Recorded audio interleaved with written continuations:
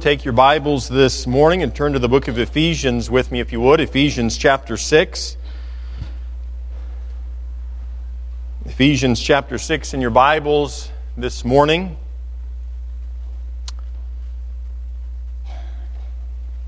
Psalm 50 and verse 15 says, "And call upon me in the day of trouble, and I will deliver thee, and thou shalt glorify me." We're instructed to call upon the Lord in the day of trouble, and God says that He will deliver those who call upon Him, and in us calling upon Him and in Him delivering us, He will be honored, He will be glorified. Our theme this year has been, I will honor God, and I hope that you've seen that poster on your refrigerator throughout the year, and I hope it's brought conviction to your heart at times. I hope that you've been reminded of that scriptural truth from 1 Samuel chapter 2, and I hope that you've lived it out this year. I hope it's impacted your life. We've been studying here in Ephesians chapter 6. We've been looking at how we're in a battle. And look with me, if you would, in verse 10. I'll read down through verse 17. Paul says to the church at Ephesus, "Finally, my brethren, be strong in the Lord and in the power of His might.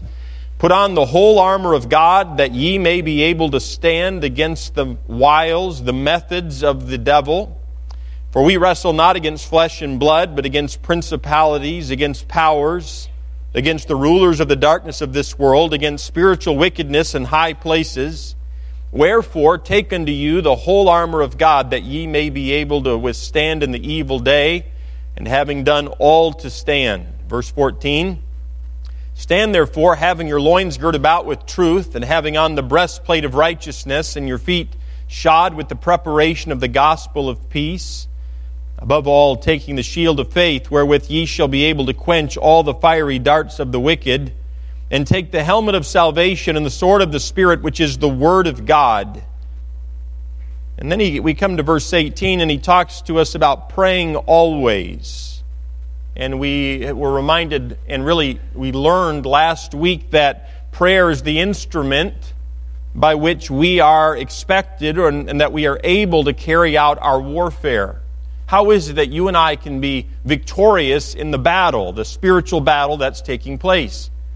Tomorrow, and even today, but tomorrow you'll go back into the workplace. Michelle and Beth, you'll go back to a school that's been affected by grief and loss. And the battle, while emotional, will primarily be spiritual. There will be a spiritual battle. And it's not just for Michelle and Beth as teachers at Seymour Elementary, but for every one of us. Tomorrow morning you'll wake up and really you're going back into the battle.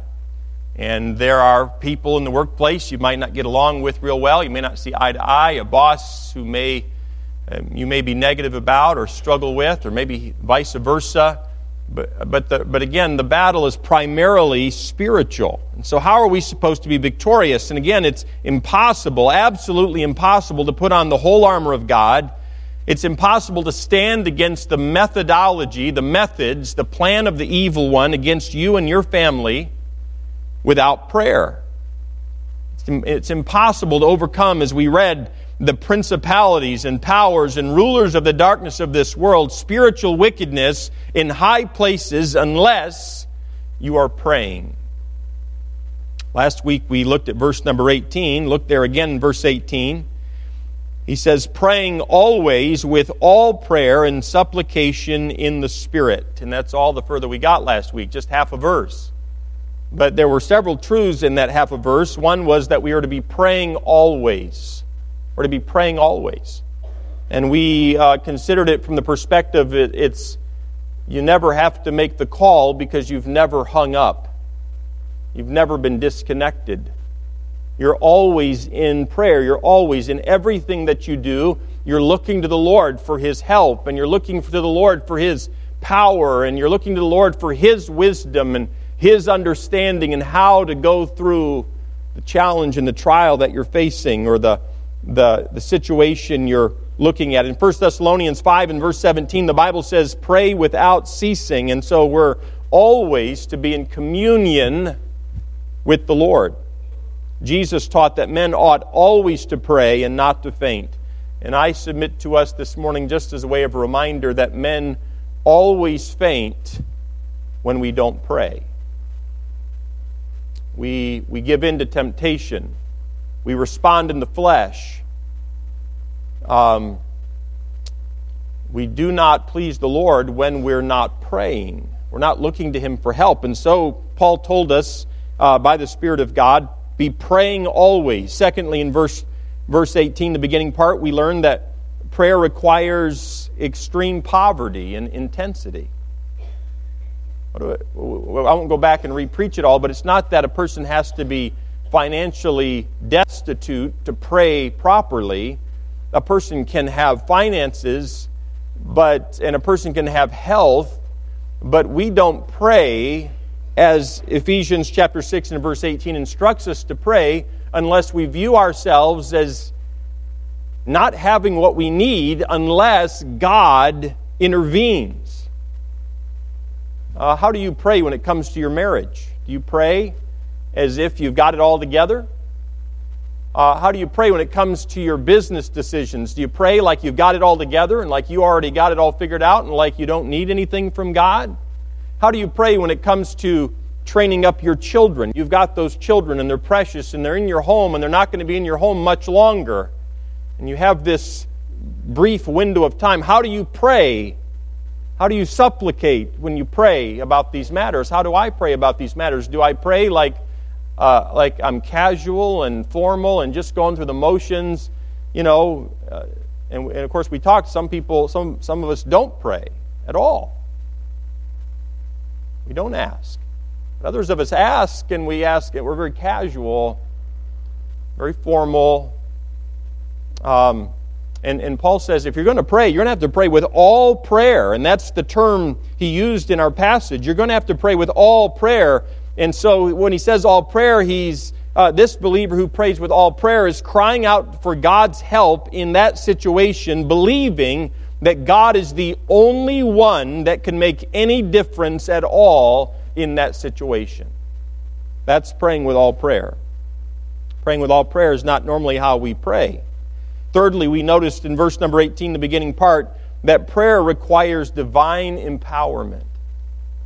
Biblical prayer, God-pleasing prayer, requires divine empowerment. And you remember we were told that we were to pray in the Spirit, in His Spirit, in His wisdom, in His understanding, the understanding of the Spirit of God, in the power of the Spirit, and in submission to the Holy Spirit of God in our prayer closet. And I mentioned to you last week that if you and I will pray in the Spirit, we will never ask amiss. There have been so many times in my life, I'm afraid, where I've prayed, I've asked for something that totally missed the mark about what God wanted to do in the matter. I knew what I wanted done, but I didn't even think about what God wanted to do in the matter. And by the way, part of this is growing up. It's called growing up spiritually.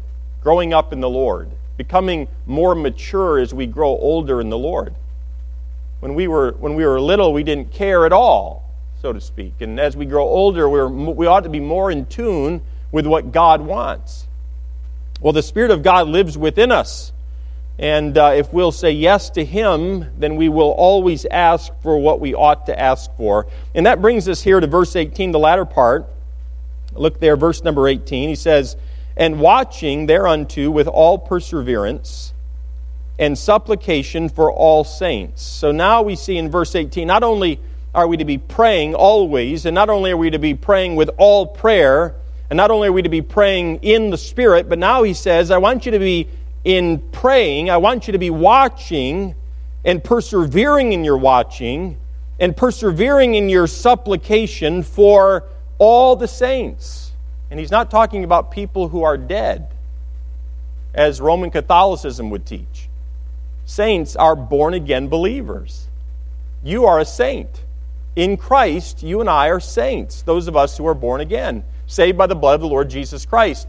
And so now in this passage, Paul, as he's given this instruction about prayer, now he draws our attention to who we're to be praying for. And he says, you ought to be praying, you need to be praying for one another. You need to be beseeching God with all prayer, with a sense of intensity, and it all depends upon God. You need to be praying at all times. You need to be praying in the Spirit, in obedience to the Spirit of God. You need to be praying for one another. Nowhere else in Scripture has there been a passage of Scripture that has impacted me so much about praying for one another as this passage that we'll look at this morning. Look at verse number 19. He says, "And for me," Paul says, "pray for me too, that utterance may be given unto me, that I may open my mouth boldly to make known the mystery of the gospel, for which I am an ambassador in bonds." He says, I'm in bondage, I'm chained up. But I need you to pray for me that therein I may speak boldly as I ought to speak. Let's pray this morning and ask God for His help, and then we'll look at these few verses, these 2.5 verses this morning about prayer, how we should pray for one another. Let's pray. Dear Heavenly Father, help us, I pray, this morning. Father, I think of Mrs. White, who fell this morning in the building and hurt herself. Father, I pray for her as she's probably at Genesis Hospital even now. I pray that they'd be able to take good care of her. I pray you protect her. I pray that she'd rest in you, that she would trust in you. Lord, give her peace that passeth all understanding. I pray that you'd bring some nurses along who are believers, that Mrs. White, you might reassure her heart that she is not alone, and that you're watching over her. Father, I pray for us as believers. There's such a diversity of people in this room this morning, young and old, rich and poor, I suppose, new believers and believers who have been saved a long time. Father, I pray that you'd burden our hearts for one another. And Father, I pray that it would be known to us whether we are burdened or not, and whether we love one another by how we pray for one another. So lay out for us this morning, I pray, your desire for us and how we ought to pray one for another. I pray these things in Christ's name. Amen. Now, Paul, of course, is encouraging the church at Ephesus to be strong in the Lord. And it's as if they're not strong in the Lord, and if they're not strong in the power of His might, they're going to be overwhelmed. And he has instructed us to put on the whole armor of God so that we can withstand the vicious attacks of the devil that we face every day. And as I mentioned to you before, and you must not disconnect these truths, now we're talking about prayer, but you must not disconnect these truths about prayer from the battle that we're in, because that's the context of this instruction. You're in a battle. There's opposition. It's the Christmas season. You remember when Jesus Christ was born, and not long after that there was opposition. You remember how all the baby boys under a certain year of age, I believe it was 2, many were put to death as the devil was actively working to destroy the baby Jesus, the one who would grow to hang on that cross, to take away the sins of the world. And so too, like Jesus, so too are the followers of Christ in a battle. You're in a battle. I'm in a battle. And so God wants us to put on the whole armor of God, but prayer is a weapon that God intends for us to use to war against the enemy. And we should remember that we're not in the battle alone. We have a couple of law enforcement officers here today, and when they go off to work every day, they do something that we normally don't do, most of us, and that is they carry a weapon. They put on their weapon, and it's ready, and they're trained, and they know how to use it, and they go into the workplace, and they're ready for whatever might come their way. Well, so too must the child of God every day put on the weaponry that God has given for us. And again, remember, we're not in this battle alone. Sometimes I feel as we think about, the battle, we think about us in the battle. But I think many times we neglect to think that the people around us are in a battle too. And Mrs. Merritt is here this morning, and it was not that long ago when God took her husband Paul home to be with Him. There are different battles that Mrs. Merritt is facing now that she didn't face over the past year while Mr. Merritt was going through these struggles. And we could go around the room this morning. We don't have the time to do it, but there are struggles all over the room. There are different battles all over the room. And again, I submit to you, while we might be quick to say, well, yes, an individual might struggle, and we have several widows in the room this morning who lost their husbands in the past year. They would struggle because they've lost the love of their life. But again, even in that, the battle is not primarily physical or emotional. The battle is primarily spiritual. There's a spiritual battle going on. And there's a spiritual battle in a home where the children are in the home, and the home where the children are out of the home, and on it can go. But we must, and this is what Paul is drawing our attention to this morning, we must be able to connect this, that we're in a spiritual battle, and the people that we love and care about, the fellow members of Trinity Baptist Church, are also in a spiritual battle. And the question is, do we care? In verse number 18, the latter part, I noticed that we're to pray as we watch for all the saints. We're to pray as we watch for all the saints. Now, we have to be reminded this morning that Paul is writing to a church. He's not writing to a seminary. He's not writing to a Christian college who are training men to preach the Word of God and pastor. He's not writing to apostles. Paul is writing to a church made up of folks who are young and folks who are old and folks who are rich and poor and men and women, children, believers. And God wants all of us to be alert and to be persisting in prayer for all the saints, the people that we know. Look at verse 18 again. The middle part, verse 18, he says, "And watching thereunto with all perseverance and supplication for all saints." When you're outside of the church, do you ever think about the church? I don't mean the property. But when you're away from the church, when you're separated from the church, do you find your mind ever going to your fellow church members? You ever find yourself thinking about one another? You ever find yourself concerned for one another? In John chapter 17, the Lord Jesus Christ prayed to His Heavenly Father for not only His disciples in that day, but for all disciples who would ever follow Him. He prayed for you and for me. In fact, in John chapter 13, verse 35, the Bible says, Jesus said, "By this shall all men know that ye are my disciples, if ye have love one to another." A person is a learner of Christ who loves his fellow believers.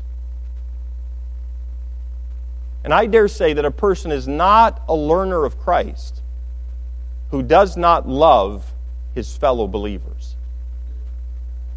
Are you following me? You say, well, I'm in a certain program, I'm in this ministry, or I'm very faithful in my attendance, or I give financially. That is all fine and good. But a person is not a true learner of Jesus Christ.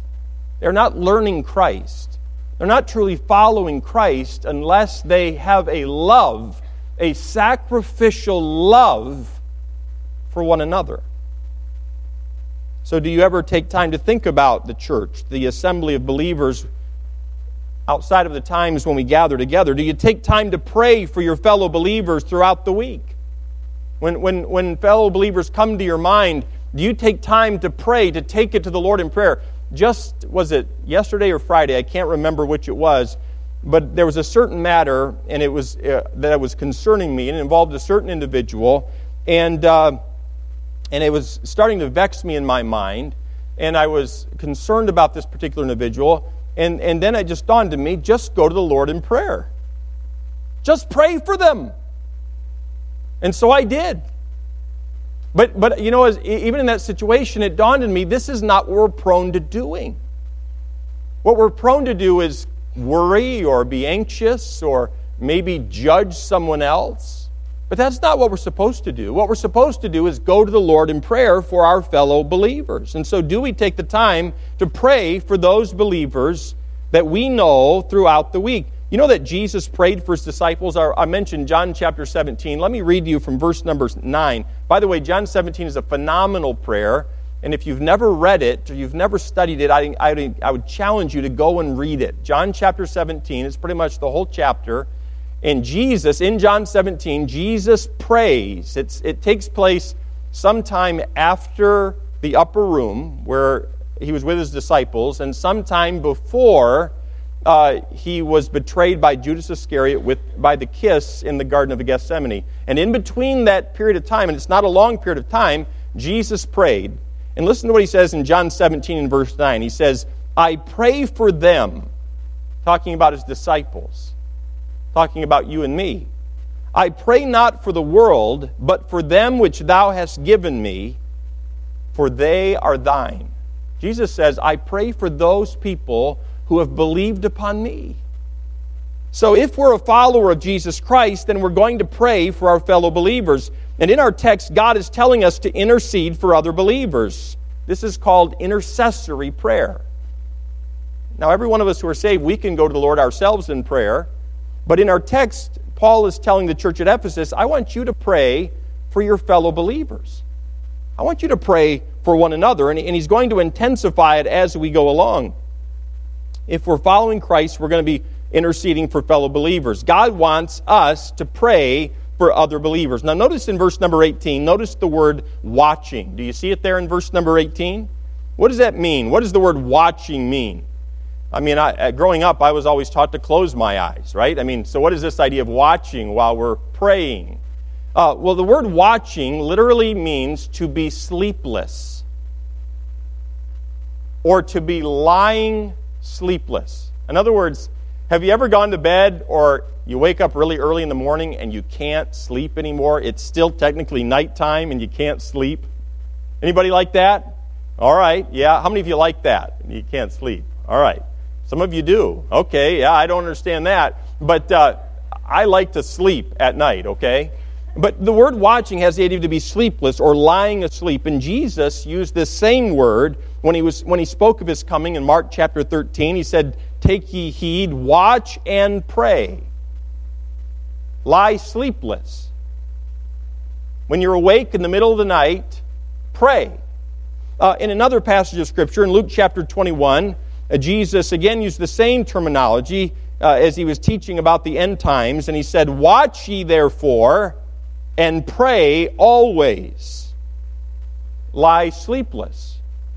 You're awake, and what should you do? You ought to be praying. Is there ever a time when we should be robbed of sleep?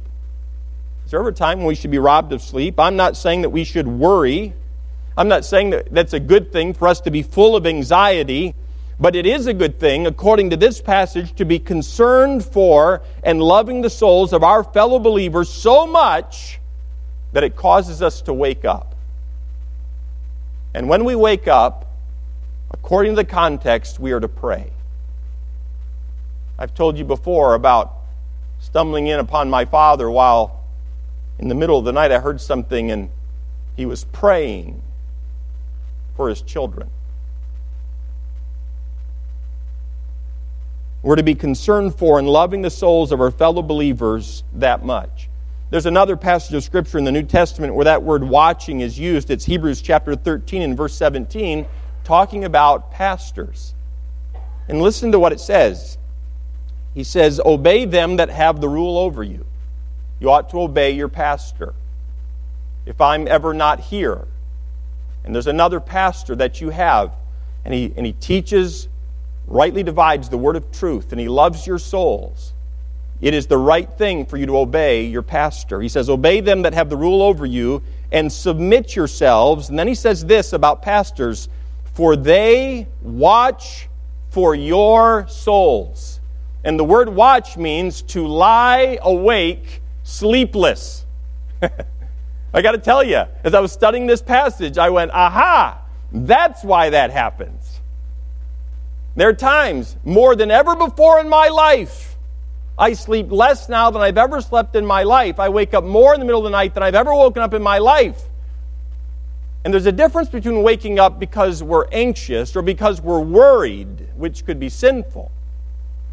And there's a difference between waking up with a concern and love and desire for the people that you pastor.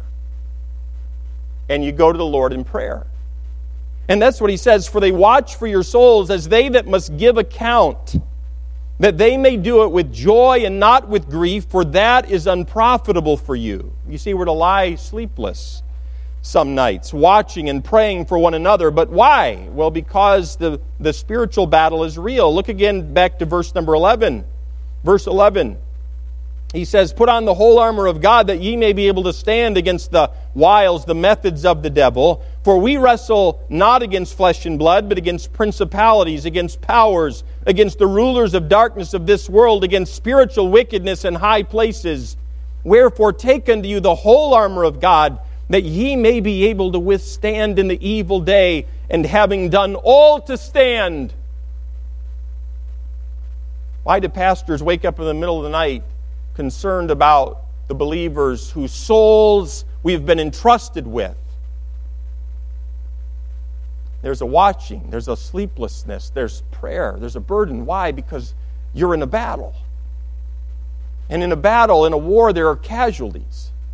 And we want to minimize casualties as much as possible. There doesn't have to be any casualties in the Christian battle, because greater is He that is in us than he that is in the world. But I know that you have flesh just like I have flesh. And I know that you're enduring temptations and you're facing struggles and difficulties that I have not faced. And so a pastor wakes up in the middle of the night and he prays for the people that he loves. And what Paul's saying in this passage in Ephesians chapter 6, he's not talking to pastors. He's talking to the church. And he says, you ought to be praying always. And you ought to be praying with all prayer. And you must be praying in the Spirit. And you ought to be watching for all the saints. So my question to you is, are you watching? Do you ever wake up? And maybe it's not during the night time. Maybe it's during the daytime. And you're busy going about the things of the day. And all of a sudden, a fellow church member, a fellow brother or sister in Christ is brought to your heart and brought to your concern. What do you do with it? What should we do with it? And I'm telling you, when God brings that person to your mind, it's in the light of this passage, and you must intercede for that individual at that time. And again, I submit to you, this is all being stated in the context of a spiritual battle. Many of you were at Harvest Fest this year, and Dr. Shetler gave an illustration of a time when he was a youth pastor, and there was a young man that he really didn't have the best relationship. It wasn't a bad relationship, but he didn't have the best relationship with this young man. And one particular night, I think it was in the middle of the night, he woke up, he was just burdened for this young man. And he began to pray for that young man. And it was sometime later that young man came to him and told him, and it kind of came out in conversation, that it was that night, about that time, when that young man was contemplating taking his own life. And God had moved Dr. Shetler to pray for that young man at that time. I hope you grasp what we're talking about, what this passage is talking about in this place. We're to be watching for one another. We're to be burdened for one another. Why? Because the enemy is real. 1 Peter 5:8 says, be sober, be vigilant, because your adversary, the devil, is a roaring lion, walketh about, seeking whom he may devour. I look out at you and I know that he seeks to harm you. And he seeks to harm the ones that we love. And I'm speaking about the church.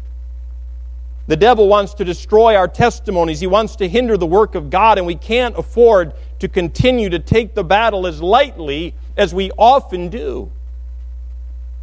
We would do well to have some sleepless nights over the condition of our country, and maybe some sleepless nights about the condition of our families and friends, but especially, according to the Word of God, there ought to be some watching, some sleepless nights about our fellow brothers and sisters in Christ.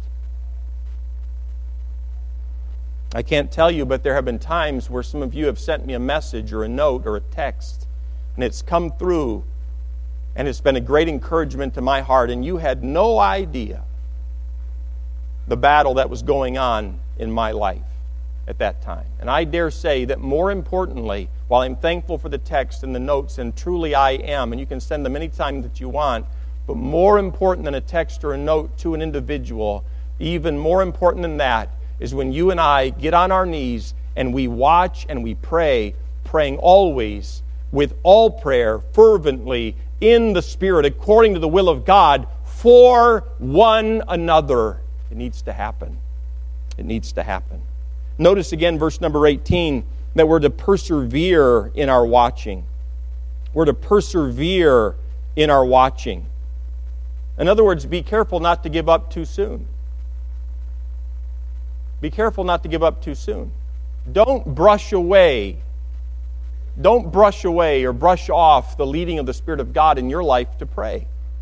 You know, Friday, when Pastor Burden was able to go over to Seymour Elementary with several other pastors from the community, and he was able to go in. We were able to provide as a church some coffee and some breakfast goodies for the teachers there. But then he was able to go in and sit with a couple of our teachers, and one of the pastors was able to lead the teachers at Seymour Elementary in prayer. That's an open door of opportunity. And I can remember throughout that day, and my wife will attest to this, when she got home, I was as restless as could possibly be. The whole day I was restless. And I'll tell you, part of it had to do with what was going on at Seymour Elementary. Part of it had to do with Beth Motzke and Michelle Perry and our students who are members, or families who are members of Trinity Baptist Church. And I'm thinking about the Giaventu family, and I'm wondering, okay, how is Jay and Stephanie, how are they going to talk to and teach Olivia what's going on and why this happened and what she's supposed to make of this as an elementary student? And the different young people, the different church members who were part of that school family at Seymour Elementary were on my heart. I was restless throughout the day. And frankly, I just kept going to the Lord with prayer, praying for our teachers and praying for the leadership there and praying for the pastors who were there and praying for the students who were there. It's a good thing. That's the Spirit of God leading us to pray. And this is a description of what God is doing when He's doing that in your life and in mine. We must be careful not to give up too soon, because the enemy is not going to give up. The devil is tireless, he's persistent, he's resourceful, and he's desperate to take as many people with him in his destruction as possible. And until that day, Satan is trying to cause as much destruction as he possibly can. So when God sends you a sleepless night, pray. When God stirs your heart during the day and you're on task and things are going well, and all of a sudden you just can't get a fellow believer off your mind, what should we do? We ought to pray. We ought not look at insomnia in the middle of the night as a bad thing. Let's see insomnia as a gift from God, and whether it be in the middle of the night or during the day, let's persevere in our watching and supplication for one another. Pray for the saints when you're having a sleepless night. That brings us to our second and final thought for this morning. First of all, pray as you are watching for all the saints, the end of verse 18. And secondly, pray that fellow believers will be the ambassadors that they ought to be. Now we're to pray for this. Pray that your fellow believers will be the ambassadors, the representatives of Christ that they ought to be. I'm to pray for you this way. And you're to pray for me this way. And you're to pray for one another this way. In Trinity Baptist Church, can I ask you, are you praying this way for one another?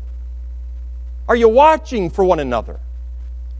You know, really, until I was studying out this passage over the past couple of weeks, I knew that pastors were to watch for the souls of the people within their congregation. I knew that. But I had never really connected that you are to watch for the souls of one another. That you're to be concerned for one another. Look at verse number 19. He says this, "And for me, pray for me," is what he's saying, "that utterance may be given unto me, that I may open my mouth boldly to make known the mystery of the gospel, for which I am an ambassador in bonds, in chains, that therein I may speak boldly as I ought to speak."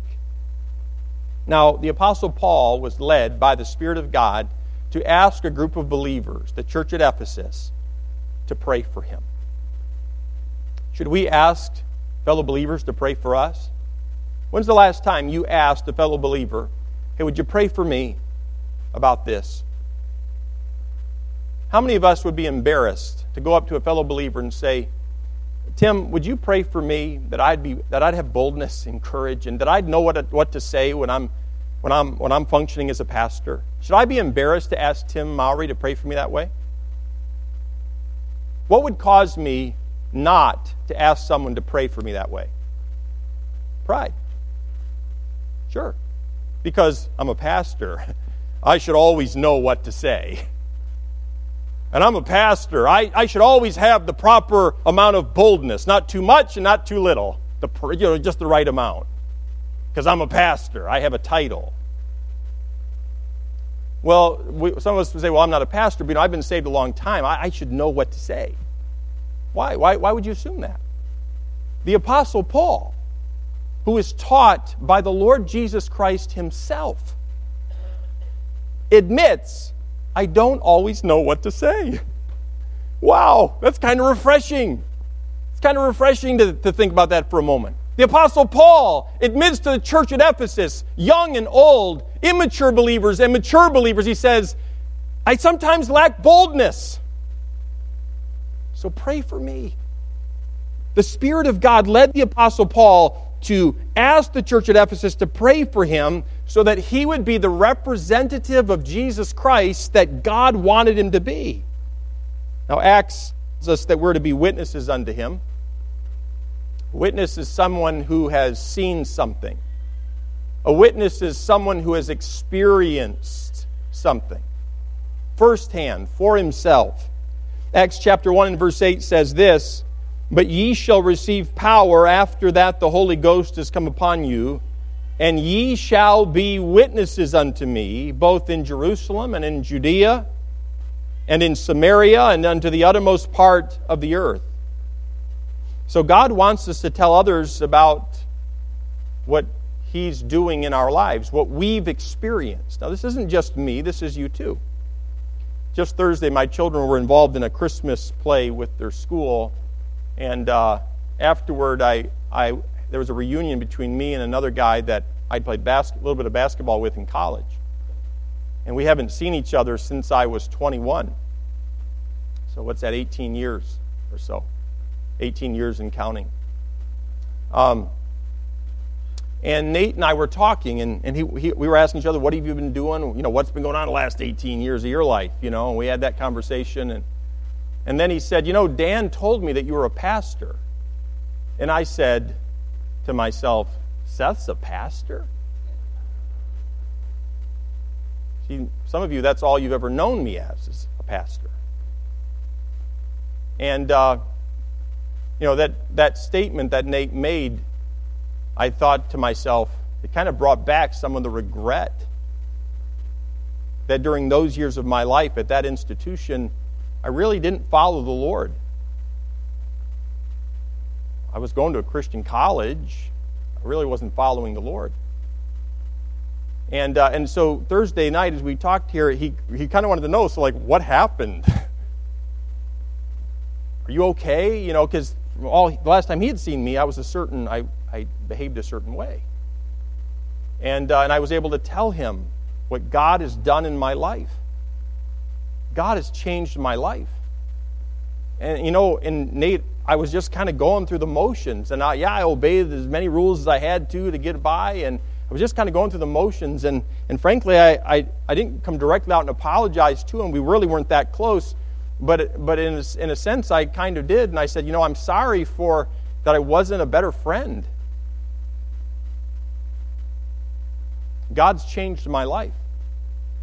And really, that's the idea of being a witness. I was able to tell Nate what God has done, what I've witnessed Him do in my life.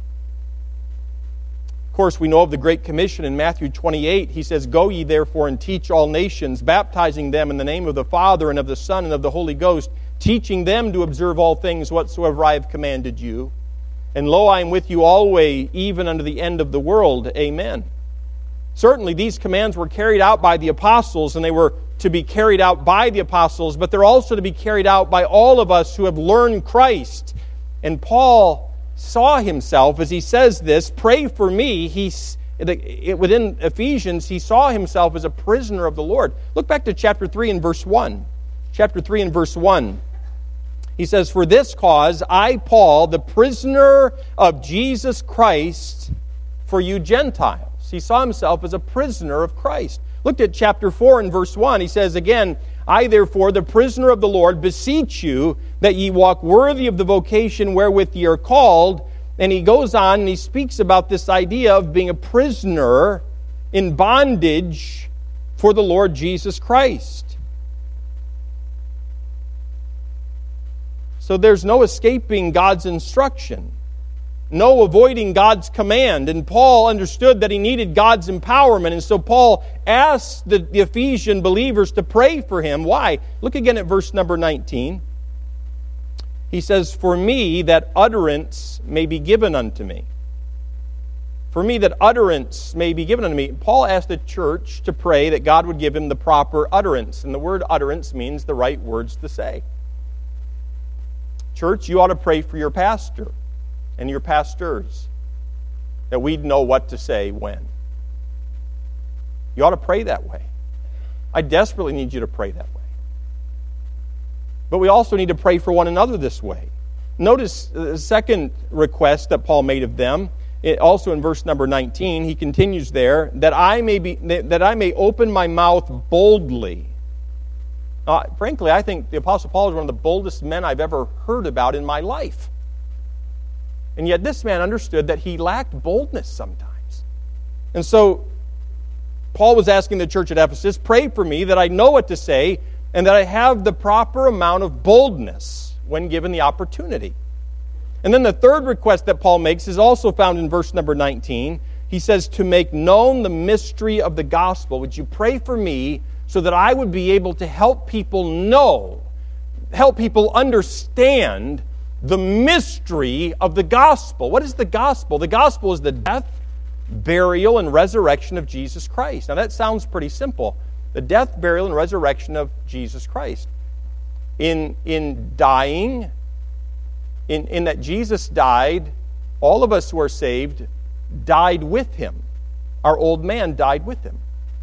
And that Jesus was buried, all of us, all who believe upon the Lord Jesus Christ, our sins are taken away as far as the east is from the west. In that Jesus rose from the dead, all those who believe upon the Lord Jesus Christ have been also given life, but not just not normal, everyday life, but eternal life. We've been given life to serve the Lord. We've been saved to walk in newness of life. And Paul is saying to this church, please pray for me so that I'll know what to say, and that I'll have boldness to say what I ought to say, and that I'll be able to help people understand what the gospel really is. See, Paul wasn't interested in just going through the motions. See, Paul was an ambassador. He was an ambassador of the Lord Jesus Christ. And I ask you this morning, are you an ambassador of Christ? Are you a representative? Are you a good representative of the Lord Jesus Christ? In your workplace, to your family, as a husband, as a wife, as a young person, are you a good representative of the Lord Jesus Christ? 2 Corinthians 5:20 says, now then, we are ambassadors for Christ. And Paul puts it this way, as though God did beseech you by us.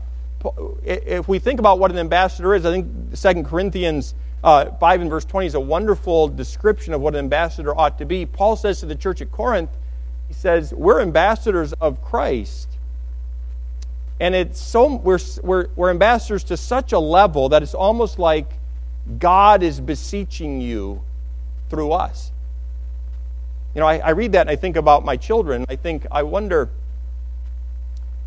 am I such an ambassador of God to my children that when I speak to them, it's almost like God speaking to them?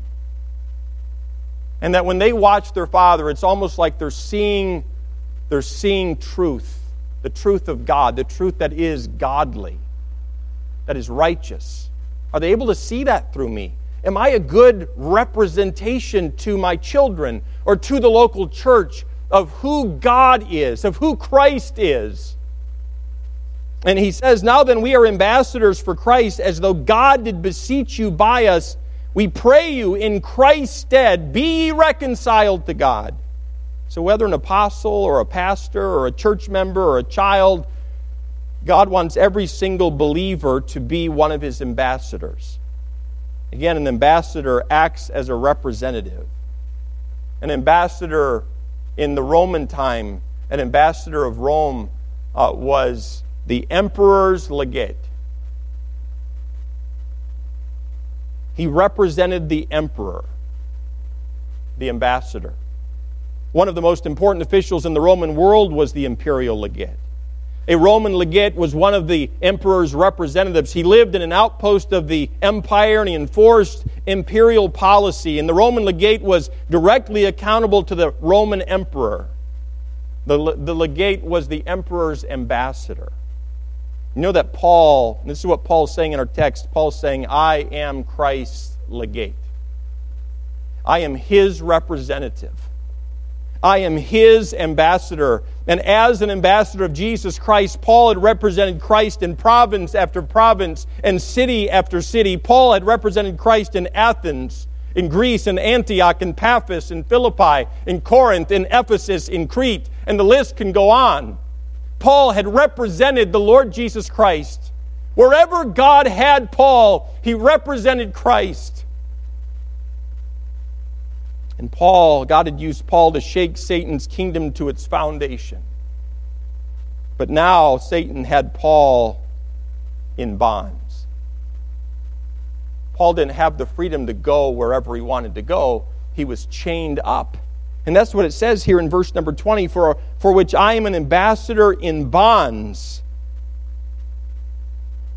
that in bondage, in chains, I may speak boldly as I ought to speak. Satan had Paul in bonds. He had Paul in chains. Maybe you feel like you're in bonds this morning. Maybe there's some in this room and you feel like you're in chains this morning. You can't serve the Lord in ways that you used to serve Him. You can't sing the way you used to sing. Or you don't have the energy you used to have. Or maybe an illness seems to be robbing you of your ability to serve God. Maybe someone here would say, well, it's my youth, and others would say it's their age, and some would say it's finances. We can't give the way we once gave, or maybe it's that illness. Maybe it's a relationship. Maybe it's just brokenheartedness. Maybe it's changes to a ministry. Maybe you feel like you're in bonds, like the Apostle Paul was. Was the Apostle Paul no longer one of Christ's ambassadors because his ministry had changed?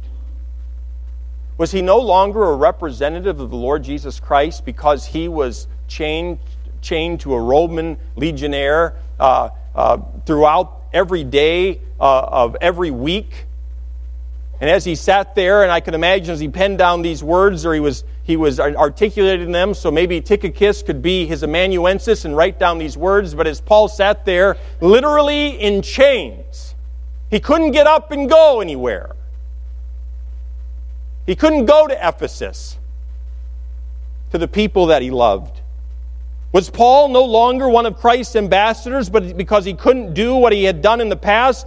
And Paul says resoundingly no. At the end of verse 20 he says, pray for me that in my chains I may speak boldly as I ought to speak. You see, Paul had the right perspective that though life changes and circumstance change, that a child of God is still an ambassador, a representative of the Lord Jesus Christ. Paul was still Christ's ambassador, and Satan could not take that away. Every time Paul moved, his chains would have rattled. Every time he moved, he was reminded of his limitations. He was reminded of the opposition of the enemies. You know, I wonder if Paul was tempted to doubt the Lord at times. I wonder if Paul was tempted to be discouraged or grow weary in well-doing. Whatever the case, he asked the church to pray for him. And through prayer, the believers in Ephesus, about 1,000 miles away, about 1,200 miles away by road, by prayer, the believers in Ephesus could strengthen Paul's heart. They could help Paul face the opposition. They could help bear his chains. The chains and the bondage were not a pleasant thing. And again, I say this all in the context of what he's saying in this passage. You and I need to watch for one another. We need to pray for one another. It's been highlighted this morning, and some of you have spent time praying for Mrs. Hedrick and Mrs. Merritt. You spent time praying for Mrs. Lawrence. You spent time praying for Mr. Wirtz. These four people having enjoyed long marriages with their loved ones who are now with the Lord, and the battle is not over. There are still times of trial. It's been highlighted this morning of Beth Motzke and Michelle Perry over at Seymour Elementary, and other times it's not highlighted from a pulpit, but the Spirit of God from within you highlights something to pray for a fellow believer. And most of the time we don't know how dire the circumstance may be. But you and I, as a child of God, have a responsibility to follow Christ, and He lays it out for us in this passage, and He wants us to pray and watch for one another. And it's amazing to me how these believers in Ephesus could help Paul face the opposition. They could help him bear his chains. They could lighten his load. They could encourage his heart. I don't think we really understand how prayer works. There's an elderly lady in Pennsylvania, Mrs. Valeria Leinbach. I think she's probably in her 90s now, late 80s. Mrs. Leinbach prays for us all the time. She'll leave me these voicemails. She'll always read a verse, and she'll leave me a voicemail. She doesn't preach at me. She lets me know she's praying for me. And it's amazing to me how an elderly lady in Pennsylvania who doesn't get out very much anymore can help a pastor in Michigan pastor the congregation that God has given to his charge.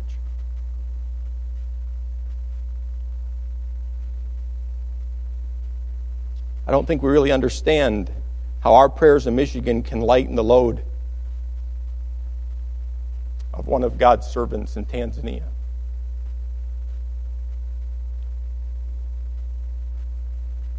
I'm not so sure we grasp how necessary prayer is, but I do know this, that when God considers all the aspects of a situation and all the forces that govern the universe, the prayer of God's people is one of the factors, one of the key factors that God takes into consideration when He's working in a person's life. We know that prayer works because God says it works. James 5 in verse 16 says, "Confess your faults one to another, and pray for one another that ye may be healed." The effectual, fervent prayer of a righteous man availeth much. I long to see God continue to do a great work within this congregation of believers. I long to see it. But a key to seeing God work in a mighty way in our midst will be prayer. The prayer of God's people from hearts of love for one another and hearts of love to God. The prayer of God's people one for another, watching for the souls of one another. Philippians 4:6 says, "Be careful for nothing, but in everything by prayer and supplication with thanksgiving let your requests be made known unto God." Psalm 55 in verse 22 says, "Cast thy burden upon the Lord, and He shall sustain thee. He shall never suffer the righteous to be moved." Psalm 50 in verse 15, and I opened the sermon with this passage. He said, "And call upon me in the day of trouble, and I will deliver thee, and thou shalt glorify me." And I'll end with this. 1 Peter 5 and verse 7 says, "Casting all your care upon Him, for He careth for you." And as God's children, we know that God cares for everyone in this building, and you and I ought to care for our fellow church members. We ought to love one another sacrificially, and we ought to pray fervently for one another.